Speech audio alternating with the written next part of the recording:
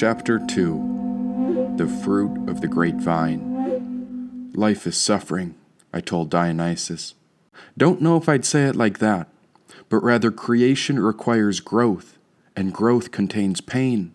How else would the flower bloom if it only stayed the same?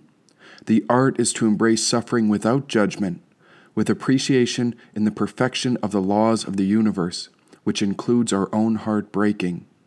We are human, and the awakening of our spirit requires pain. Then your true nature recognizes this experience as genuine and sane, said Dionysus. But it doesn't make any sense. Which part? Asked Dionysus. The boy relaxed from his bird posture and stood beside me while a smile beamed from his face. Oh, I don't know. Maybe it's the fact that we're trapped in hell, or that you want to put all our faith in a bird. Or maybe it's the fact that your viewpoints are based on a theoretical code that may or may not exist, which, by the way, is a code for ancient gardening instructions. Well, do you believe in birds? Asked Dionysus. Birds? I don't know what I believe. Is anything real? Nature is real, and birds are part of nature. Maybe start and tell me what you're feeling, said Dionysus. Well, I'm confused. What if you're not confused enough? Said Dionysus. I think I've gone insane, and this place is not what it seems. I cannot even describe it because this hallucination is more than a vivid dream. What's wrong with dreams? And I'm certain this cave is real rock. Don't tell me you don't like a good dream. Hey, you ever heard a vine talk? Asked the boy. I looked at Dionysus shocked. A vine talk? You mean a vine stalk? Oh goodness, I was losing it again. I'd forgotten about how far a hallucination can mislead the mind space. I couldn't even remember who I was. You're Levi, right? Said Dionysus. Oh, I must have forgot. My puny brain couldn't hang on because this never-ending nightmare continued to dupe me every chance it got. See, this whole nightmare was like a grand play, but it did have some smarts. Why, yes, this mad dream was intelligent, and I was stuck beside an imaginary transforming beast with a human boy's heart. Oh, I remember now, Dionysus cut me off. I'm a satyr. A what? I heard you thinking, wondering what I am. Well, that's it. I'm a satyr. Half beast, half man, said Dionysus. My awareness felt my mouth drop open, but this stupor was beyond hopelessness and reason.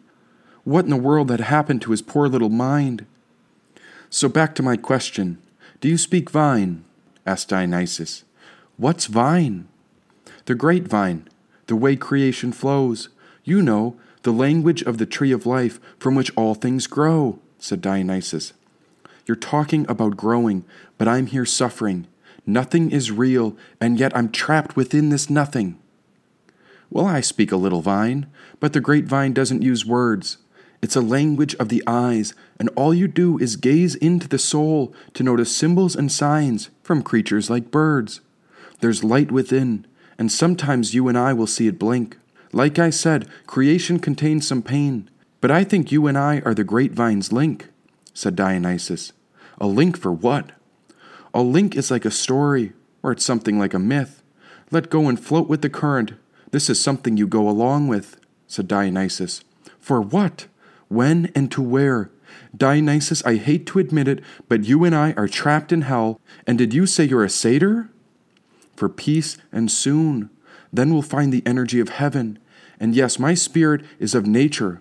Now does that answer your questions? Said the boy. Aha! A laugh burst out from my belly when the nonsense couldn't be contained any longer. Heaven! Of course that's what a satyr would say. But how about we focus on getting freedom first? We need to get out from this cave. Freedom is the cosmos. Peace is the entire universe at the center of the vine. That link is the story and the way in which we connect the heart with the mind, said Dionysus. I blinked. This insanity was beyond logic because something tragic had occurred to this strange boy long ago. And now whatever the trauma, it was so severe that I seemed to encourage him with every question I asked. The boy was busy picking mud off his hooves when I remembered this was all a dream. That's right. I'm just playing along so he doesn't devour me. That damn beast was still in his body all right, and sometimes I swear I could see a mischievous sparkle twinkling in his eyes. Something about those animal legs makes a man wonder, how long before I actually die? You don't believe me, said Dionysus. Don't be so hard on yourself. It's not just you. I don't believe any of this. He smiled like a lunatic, because this figment of my imagination had disguised the beast in a boy's body to cope with the chaos. All the while he seemed to be keen on observing every expression I made while I took another gander around the cave. The tunnel was more expansive than the rigid jawline we were once pinned in, and there were a few open paths spreading through this new darkness. Still, the boy insisted we enter the darkest tunnel and follow that white bird. Now the boy stomped his hooves and pointed with his fingers, pleading to make way. Oh, how the brain is a trickster, all right. This boy was an illusion, and since I'd created him from my own imagination, I caught myself trying to step out of my body and witness this insane causation. And maybe if I ignore all this, will it just go away? The boy kept staring at me, but I paced in circles because I didn't know the way. I promise I'm not lying. Just wait until the miracle sets us free. That bird knows the way. Can you just try to believe me? Said Dionysus. I need proof, I yelled out. I'm sick of this trap. If you know something I don't, then tell me. I already told you the code is the map, said Dionysus. At once the boy pulled out a flute that was tucked in his baggy pants and held it beside his face. Now the boy played a tune and clicked his little hooves upon the sandy shore. Once I heard the first few notes, I became quite excited to hear more. Utter shock lingered, and this bewilderment wasn't half bad. It was so far out that this cheery melody distracted me from the unsolvable equation, and I forgot I was sad. A hum vibrated through the cavern. It was the most beautiful melody I'd ever heard. Even the water buzzed to the quaint tune before the white bird with the orange beak re-emerged. That song, what is it? Indeed, this was a strange situation, and something hit me when a lot of missing puzzle pieces started to fall in place. When we have weird dreams, is that an unconscious way of showing us a path of grace? Maybe this whole illusion gave me some sort of intelligent sign, and had it led me here for a reason, it seemed as if something was starting to align. What if the boy was part of me, like an inner identity from my childhood? And had I unknowingly crafted this whole situation? And that got me thinking to when I was this boy's young age. There I'd grown up across the world on the border of India, Nepal, and Pakistan as I lived near an old sage. He was a guru and a yogi, and I remember the moment I looked in his eyes. It felt as if he had zapped me with something, and without any word spoken, I knew he was wise. I think this sage followed a code of sorts, and I remember the old stories of the Bon magicians. I'm talking about stories from 3,800 years before Christ, where these people lived lives based on very ancient traditions. Now these magicians had a word for what was happening. There was a name for these strange coincidences. It was something about synchronicity through reality that connects a set of surreal incidences. What was that word? When the phenomenal world begins to act like a dream. When messages without words appear as if there's a message speaking directly to you. Oh, who could explain it when the world is not what it seems? Magic, said Dionysus. It's magic. The boy tucked his flute in his pants and smiled. That's the word you're thinking about. It's called magic, said Dionysus again. Magic? Yes. It's a secret of the Jewish mystical tradition called the Kabbalah, and the Buddhists know it as the energy beyond aggression, and so they know this magic is Drala, said Dionysus. The melody of the flute was long gone, but somehow that white bird had come even closer to greet us for a second time. Even the surface of the water was tickled by the tune, but I was at a loss for words. What's going on? You want the truth? Asked Dionysus. Dionysus took a deep breath in before he peeked at the bird, which nodded back at the boy. Well, I thought we might be in her belly, but I'm almost positive we're in her brain. Judging by the way these rocks are set up, I think we've slipped into her noggin and we're locked in. All these rocky walls and caverns are called samskara. They're the grooves and mental formations that have formed impressions over all the years. Now I know what you're thinking. How's the grapevine going to grow down here? See, that's the first problem right there. We got more than enough water, But we need to find some good old soil before we're set free, said Dionysus. What? I blinked in shock. What do you mean? We need to find the good soil, said Dionysus. Please don't continue. I'm not sure if I'll survive this turmoil. And so Dionysus continued. Like I was saying earlier, I've got a good feeling about my great-grandma's code, and I'm certain that this bird knows the way. That's what it's trying to show. And then there's my great father. He used to say that the best thing you can do is the right thing, and the next best thing you can do is the wrong thing, and the worst thing you can do is nothing, said Dionysus. What was he getting at? He winked at me, then nodded to the bird. What was it about that white bird? To follow it or not to follow it? Oh, what the hell. Let's follow the damn bird. Follow the bird, yelled Dionysus. He pulled the flute back to his mouth and played a tune while skipping around the shore.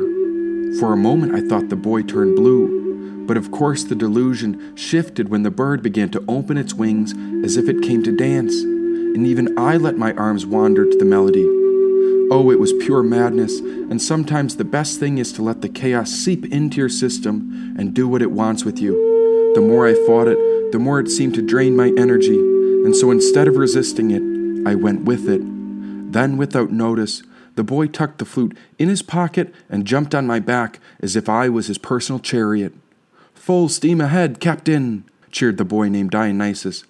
He pointed his wooden flute towards the dark tunnel before the crane descended deeper through the water and into the darkness.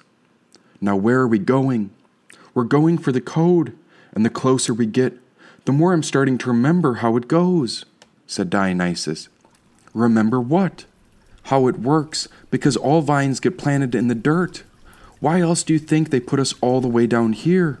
And before long, you and I are both going to be smiling at fear. Think about it. Before a seed finds its magic, it gets buried in a dirty place. Look where we are, a grimy place without much extra space, said Dionysus. The water was up to my chest when I noticed a subtle flow pulling us deeper down the dark cavern. Dionysus wrapped his arms around my neck and hung from my back while the current dragged us ahead. This water seemed to be a subtle sign, and another gentle coincidence guiding us into the unknown. Only moments ago the water appeared still, but now a forceful presence pulled us toward that bird ahead.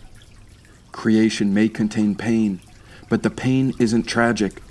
If you think that life is suffering, then you should know that the fruit of the grapevine grows from magic, said Dionysus. What's the magic? Before anyone can understand the code, first you gotta see the signs. Just keep an eye on what's happening and watch how our reality aligns, said Dionysus. We entered the darkness, and the water rose up to my chin while Dionysus's legs paddled behind me. That's when I realized we were entering into another portal of sorts. Yes, this wild dream had no physical doors, but rather each new setting was a gentle shift in awareness, which appeared to be a reflection of my own consciousness or unconsciousness, which I couldn't quite tell. And this physical world was relative. It changed all the time, but there were subtle clues all around us as something was real about it. I tiptoed as the water reached my chin. So much fear lingered, but somehow the mind wandered back to that strange flute and his gentle song. And then my body bumped into the crane, who stopped us before we entered another room. What is it? The boy reached forward to pet the bird. He got you a present, said Dionysus.